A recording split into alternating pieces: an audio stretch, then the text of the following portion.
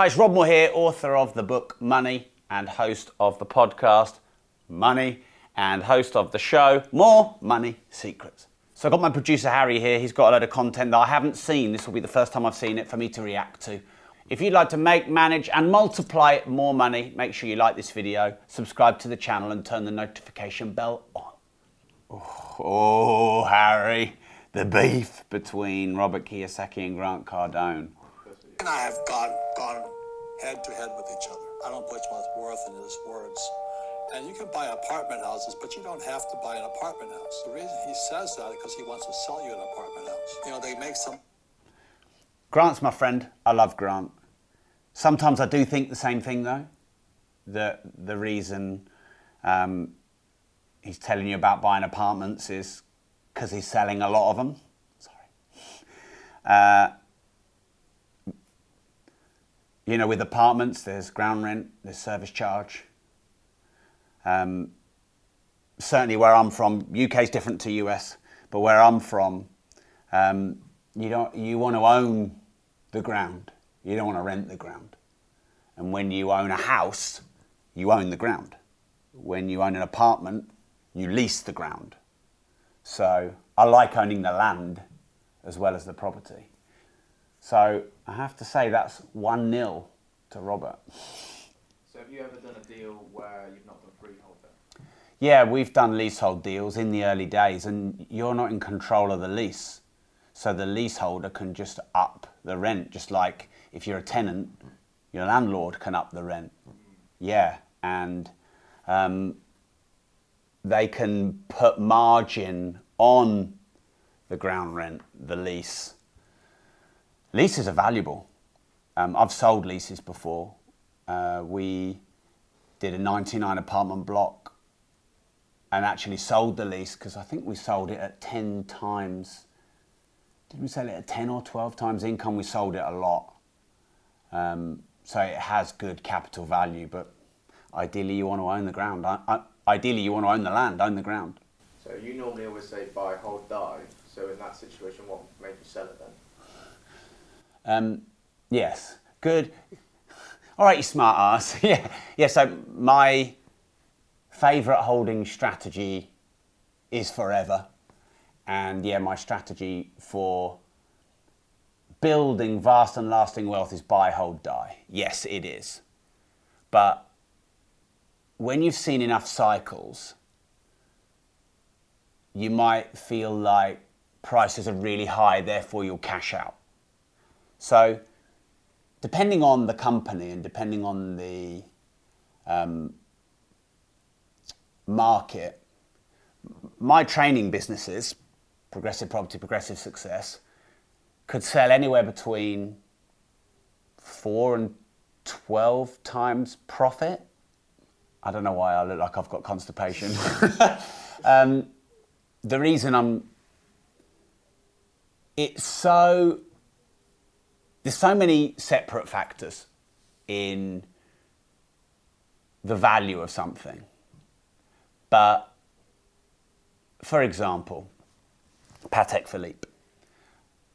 I've paid 25 grand for Pateks that were new 35 grand, and I've seen them go up to 150 grand, and I've seen them then come back down to 100 grand. So it's wise to have rules, but it's also wise to change your strategy if things change. So if in a bad market I can get 4 times profit for my company, but in a good market I can get 10, just like multipliers on selling assets, why would you not cash out? I mean, if you think about it, also a good strategy for building wealth is buy low, sell high. To buy a house, but if they stop working, that house starts taking money from their pocket. There's nothing to do with apartment houses. He got that idea from me, I know that. He's trying to sell you an apartment house. I don't recommend it. He's a smart boy, he's a good salesman. He sells apartment houses. He wants to put you in his deals. To me, that's kind of a promotion, if you know what I mean. Well, whilst I agree with Robert Kiyosaki in that Grant is a great salesman, he's one of the best.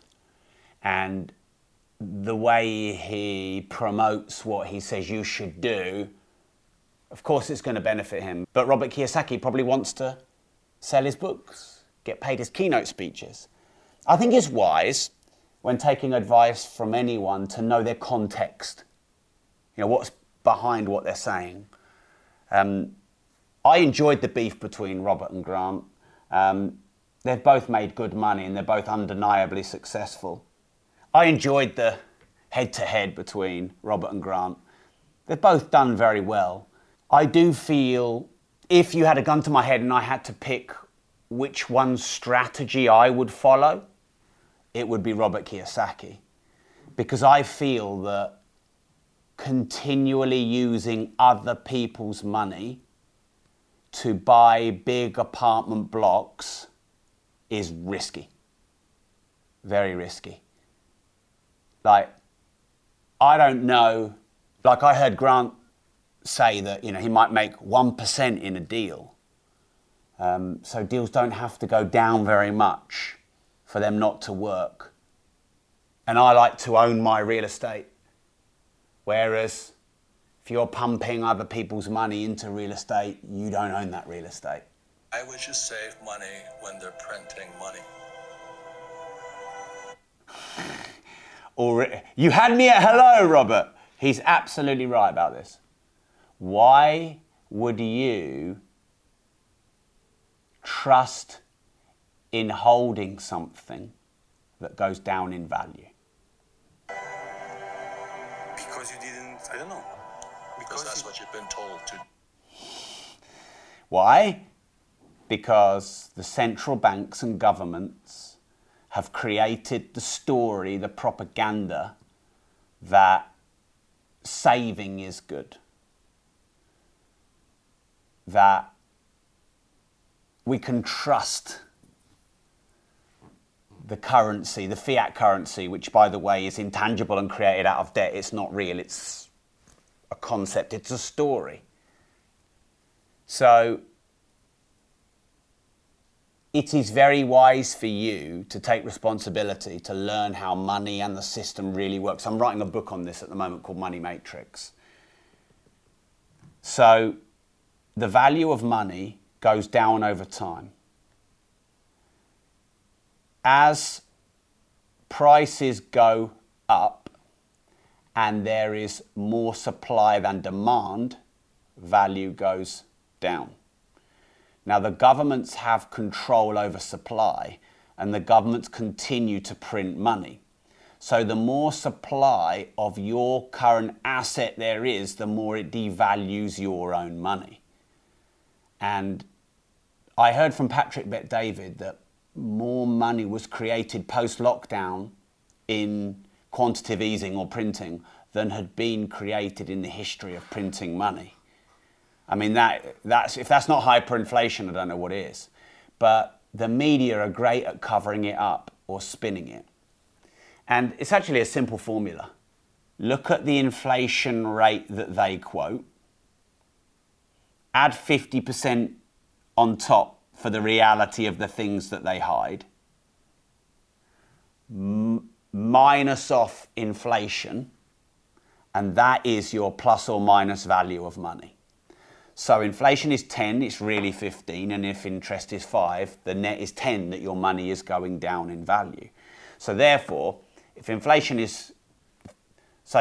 say inflation is 7, let's call it 10, you need interest to be 10 just to net zero the value of your money. So the smart play is to earn your money in fiat currency, because that's how we earn money, which is soft money. A soft asset. I don't think money is an asset. People call money an asset. It's not an asset, it's a liability. The banks know it's a liability because they take your money, and do they keep it in the safe? No, they lend it out. So you earn in fiat currency and you immediately invest that into hard asset like gold, real estate, watches, etc. Building a business. Of course. So question that. I questioned all that. Why would I save money when they print money? Then they tell you to save money. Do you know why they tell you to save money? I don't know. Because Before I even see his answer, I can. For years, people have been asking me where I buy my watches. Many of you may know I'm a watch collector, I'm a watch investor, and those as an asset class have done me very well in the last 15 years. I have never shared where I source my watches from or my watch dealer until now. My watch dealer used to be a professional footballer for Manchester United, and he formed a watch brand called Broadwalk. And he sources the higher-end brands like Rolex, Audemars Piguet, Patek Philippe and Richard Mille. I trust him, I've used him for many years, and recently we've done a partnership. Hence I'm inviting you, if you want to start investing in watches and protect your money from the banks and inflation, to check out Broadwalk. That's BROADWALK. And the website is broadwalkgroup.com. The email is sales@broadwalkgroup.com. And please don't share this, but his number is 07496 878 153. Obviously, only message him if you're serious about buying and investing in the higher end watches. People have been asking me for years, and for the first time ever, you can get access to my watch deal. Answer this. Why did the banks tell you to save money? Because they want your money. And what do they do with your money? They earn on your money. So people think that the banks are created to look after your retirement and, you know, your nest egg for the future, your pension. It's a lie. Banks are profit-making entities, and that's okay, as long as you know it. So of course they're going to say, come save your money with us. We'll look after it. Except they won't. They'll lend it, they'll invest it, and they'll risk it. the system of banking, so when you save, so let's say you save $1 US or €1, He's about to talk about fractional reserve banking here. I mean, look, I'm going to get off my high horse for a bit. Let's say, Harry, you were the governor of the Bank of England, and you said to me, hey, Rob, I've got this printer, it prints money. Do you want one for your office? Of course I'd fucking say yes. I'd have a printer over there, and anytime I wanted to create new money, print it, or pay off debt, because that's essentially what inflation is. Creating more money devalues your money, but it pays off their debt. Of course I'd take this new money printer. So it's just selfish, human interest, profit-making, corporate greed. Now, I like to think I'd take this money printer and use it wisely and for the benefit of society and humanity. But I'm not sure the central banks do. The banking system can lend out 10. That's another thing. The fractional reserve banking system allows banks to lend out $10 on your dollar or £10 on your pound. So people don't really understand how this works. I asked an accountant this and he couldn't get it, but I said to this accountant, is cash an asset or a liability to the banks? And he said, well, it's an asset. I said, well, if cash goes down in value, how is it an asset? Is it not a liability? So I said to him, if cash was an asset, wouldn't they hold it? Why would they be in a rush to invest it? So I actually believe the banks see cash as a liability because it goes down in value. They know it goes down in value because they can manipulate it going down in value. And then they immediately lend and invest it out to protect it from going down in value and to appreciate. And to turn it from soft money into hard money, which essentially is turning it from a liability into an asset. Like, look at where the banks lend and invest their money.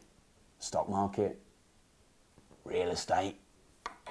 So the entire system is called the fractional reserve system. The fractional reserve system is also printing money.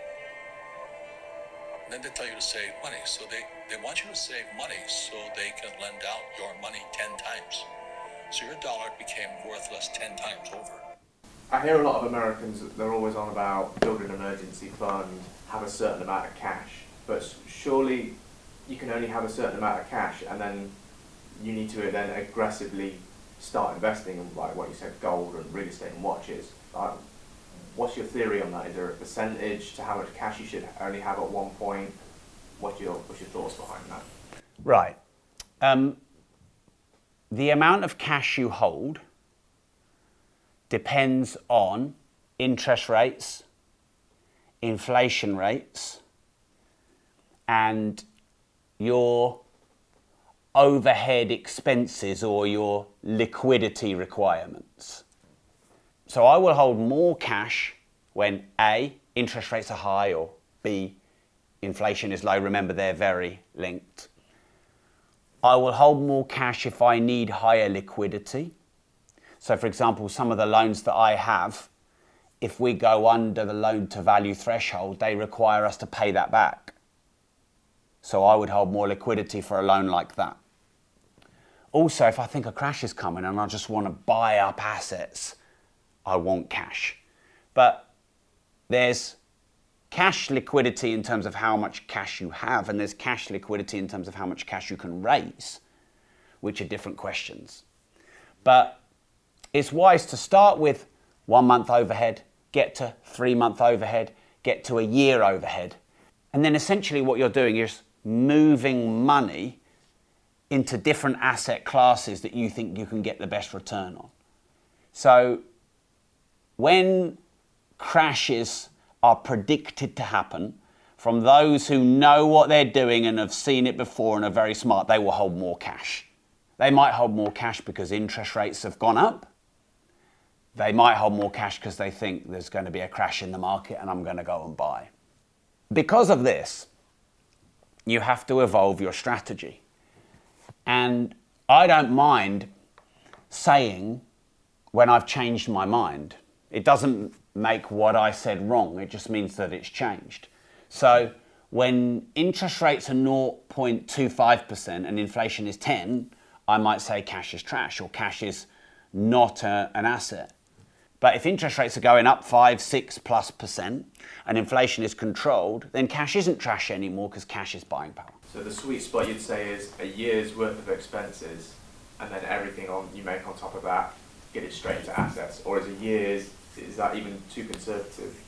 I don't know that you can be too conservative, because Warren Buffett said the secret to his billions was good genes and compounding. And what he means by that is, even with a relatively small amount of money and a relatively low amount of risk, if you hold long enough, compounding will really kick in. I mean, if you look at his net worth, and maybe you can bring up an image of it, it's like 0 to 50, it looks like that, even though it's many millions, and then it just goes because of compounding. So it's probably better to err on the side of caution than it is to err on the side of risk. Because the thing is, with starting and stopping and starting and stopping, you don't really get compounding. That's the downside. And you've also got to consider there's personal cash and there's company cash. So I learned from Bill Gates that a great target was 2 years of cash in the bank.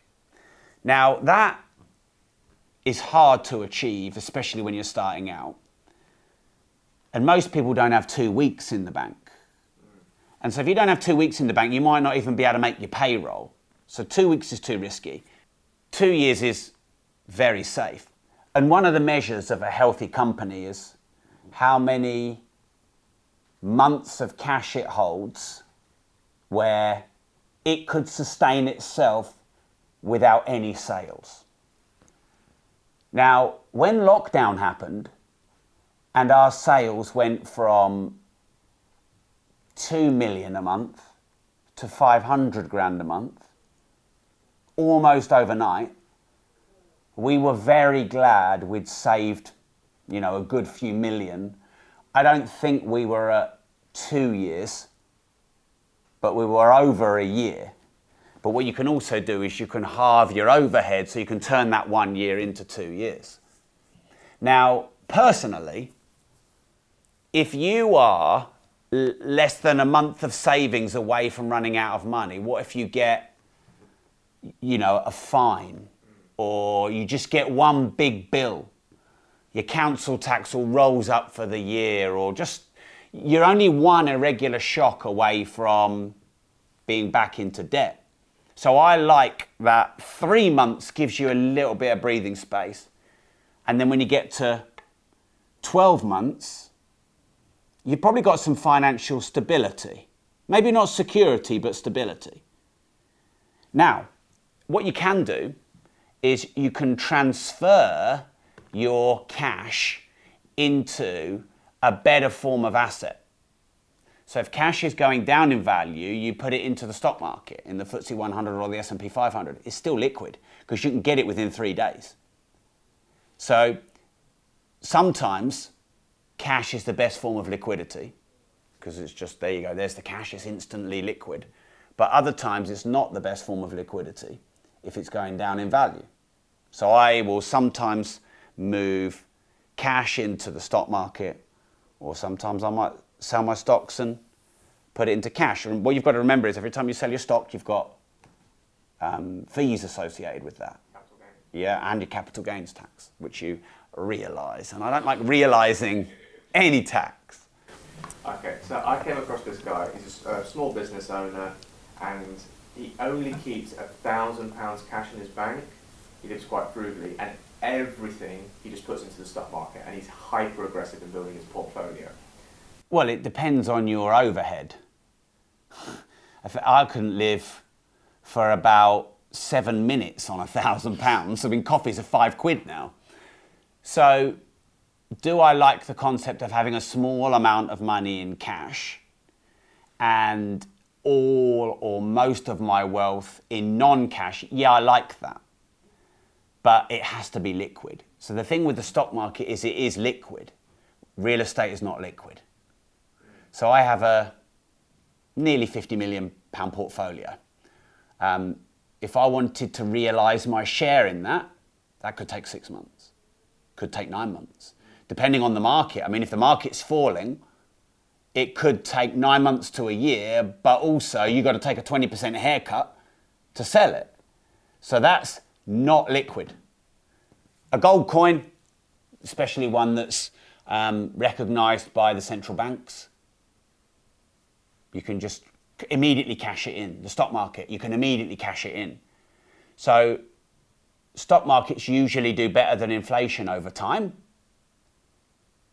Fiat currency always does worse than inflation over time. So the stock market protects your money from inflation. But what you don't want to do is have £1,000 in the bank and all your wealth in property, because then you're illiquid. Constantly moving money around and buying assets and trying to counteract inflation and buying assets. Yeah. It's a game. This is the game. Yeah. Yeah. It's the game. Because if you have £10 million, where you put it matters. If you have £10, where you put it doesn't matter. £10 you put it in your pocket. But 10 million at 5% or 10% is obviously a huge difference. So, yeah, often. So once you've built enough wealth, in my book, Money Matrix, I talk about the 4 stages: make, manage, multiply, maintain. It takes different skills and experience making money as it does managing it, as it does maintaining it and multiplying it. So maintenance is things like insurance and liquidity. Multiplying is compounding and reinvesting. Making are skills like sales and marketing. So there are different stages along the journey. I mean, you can't manage what you don't have, and you can't multiply what you don't have.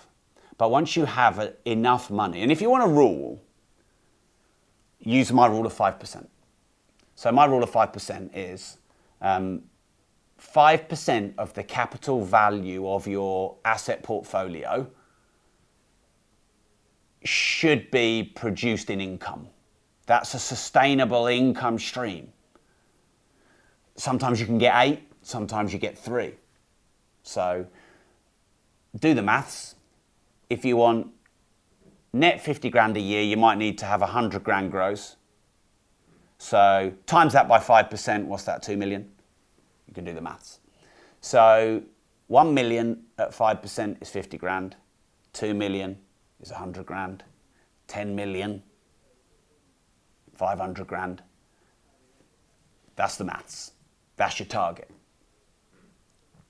And then once you get there, the fluctuations in the market between 3 and 8% is huge for you. So where you put it and how you manage it is really important. Would you recommend investing in oil then? Is that something that you personally invest in? Let me just say it again. I used to be on CNBC, but I say I don't invest in anything they can print. I don't invest in this, stocks, bonds, ETFs. I'm an entrepreneur. I start gold mines, I start oil wells. I invest in cattle, Wagyu cattle. Yeah. You know why? Because every time the cattle that the Wagyu bull breeds, I get semen, cash flow. I trust the Wagyu. He actually said there, basically, he earns on the semen. I trust the Wagyu cattle more than Joe Biden. That's the final statement there. Yeah, he doesn't invest in anything that can be manipulated by central banks and governments. I think that's really fucking smart. Yeah. I don't invest in anything that can be manipulated by central banks or governments. And I don't rely on central banks or governments for my wealth.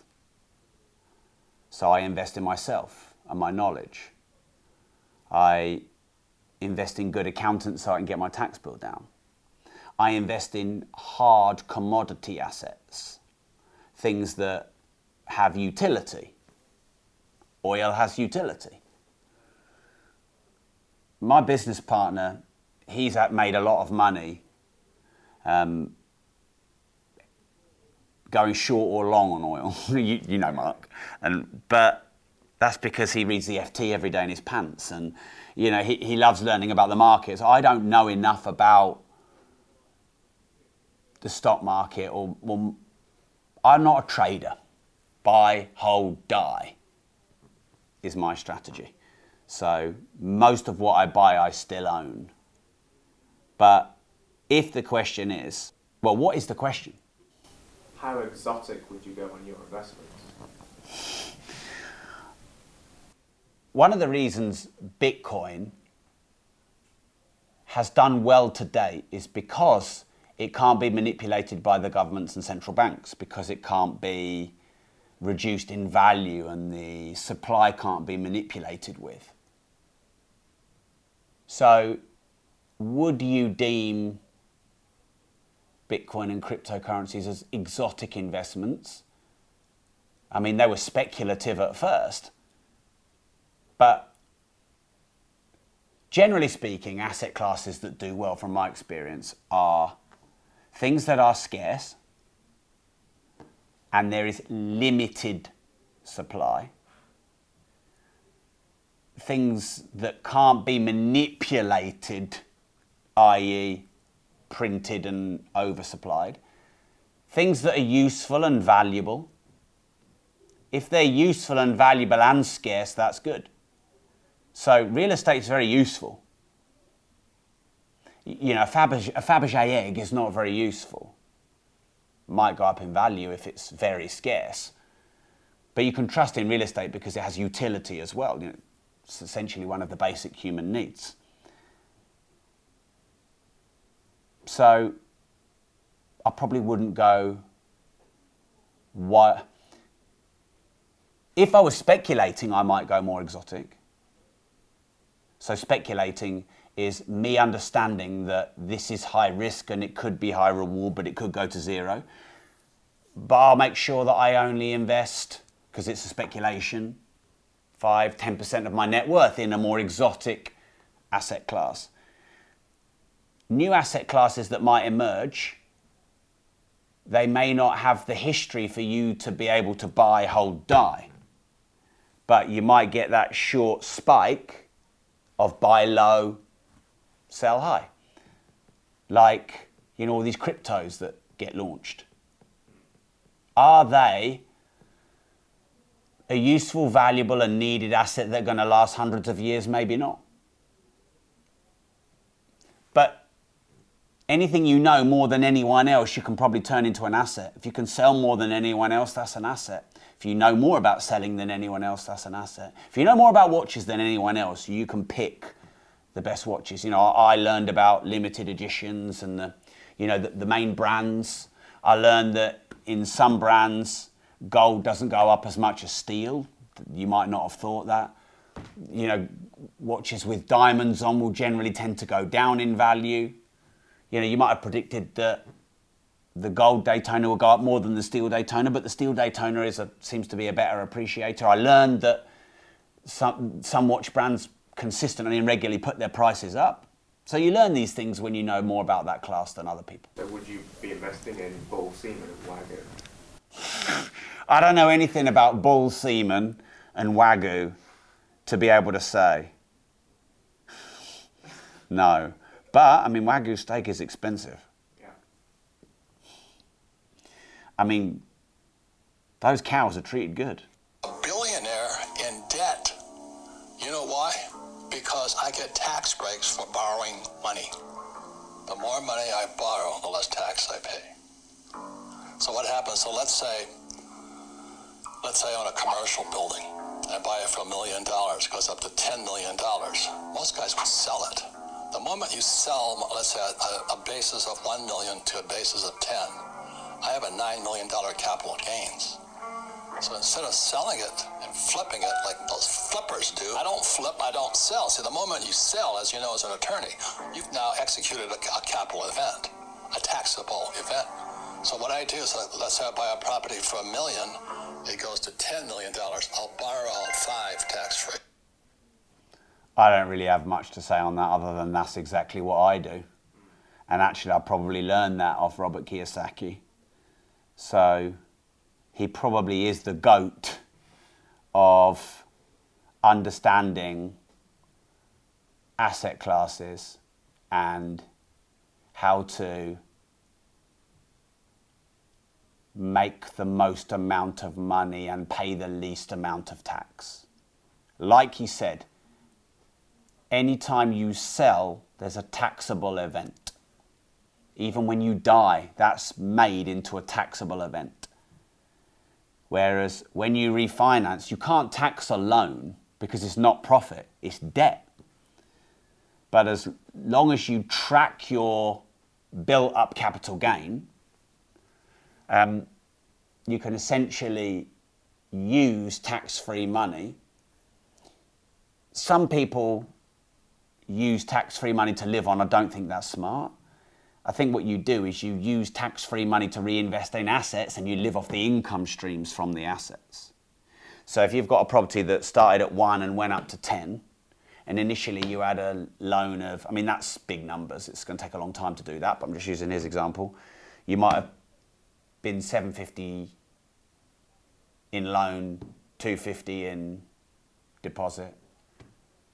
You might refinance up to 5, which is still 50% of 10.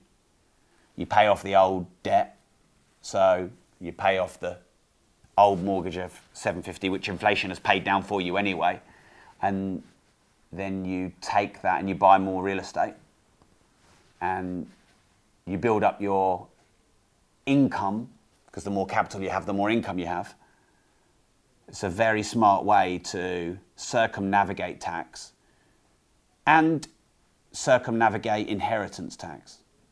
Capital gains tax is when you sell a property, inheritance tax is when you die, the taxable event on your estate. Look, the reason that most people don't know this is because the governments and central banks don't want you to know this. They want to do this to you. They don't want you to know this. They want you to be a consumable. They want to be able to tax everything you do. They need to be able to tax everything you do because of their billions of debt. So that's why you're not going to learn this shit in school. That's why you're going to learn this shit from Robert Kiyosaki and Rob Moore, because they don't want you to know this stuff. But these tax breaks exist because a lot of the legislation is controlled by these billionaires who have the politicians in their pocket. I mean, you hear Donald Trump talks openly about this. about how he knows the tax code better than anyone else and how all the rich donors and backers of Hillary have made legislation in favour of the rich. It's the way the world works. Learn the rules, then break the rules so you can make the rules. And the people who make the rules make the most amount of money. You can always make the most money in Monopoly if you are the banker. If there's any content or creators that you'd like me to react to, share them in the comments. Let me know what you enjoyed. Let me know what you want me to talk about more. Discuss, debate, argue. I don't care. I like it all. And remember, if you don't risk anything, you risk everything. So make sure you subscribe to the channel, turn the notification bell on, do what you need to do to get more of this content.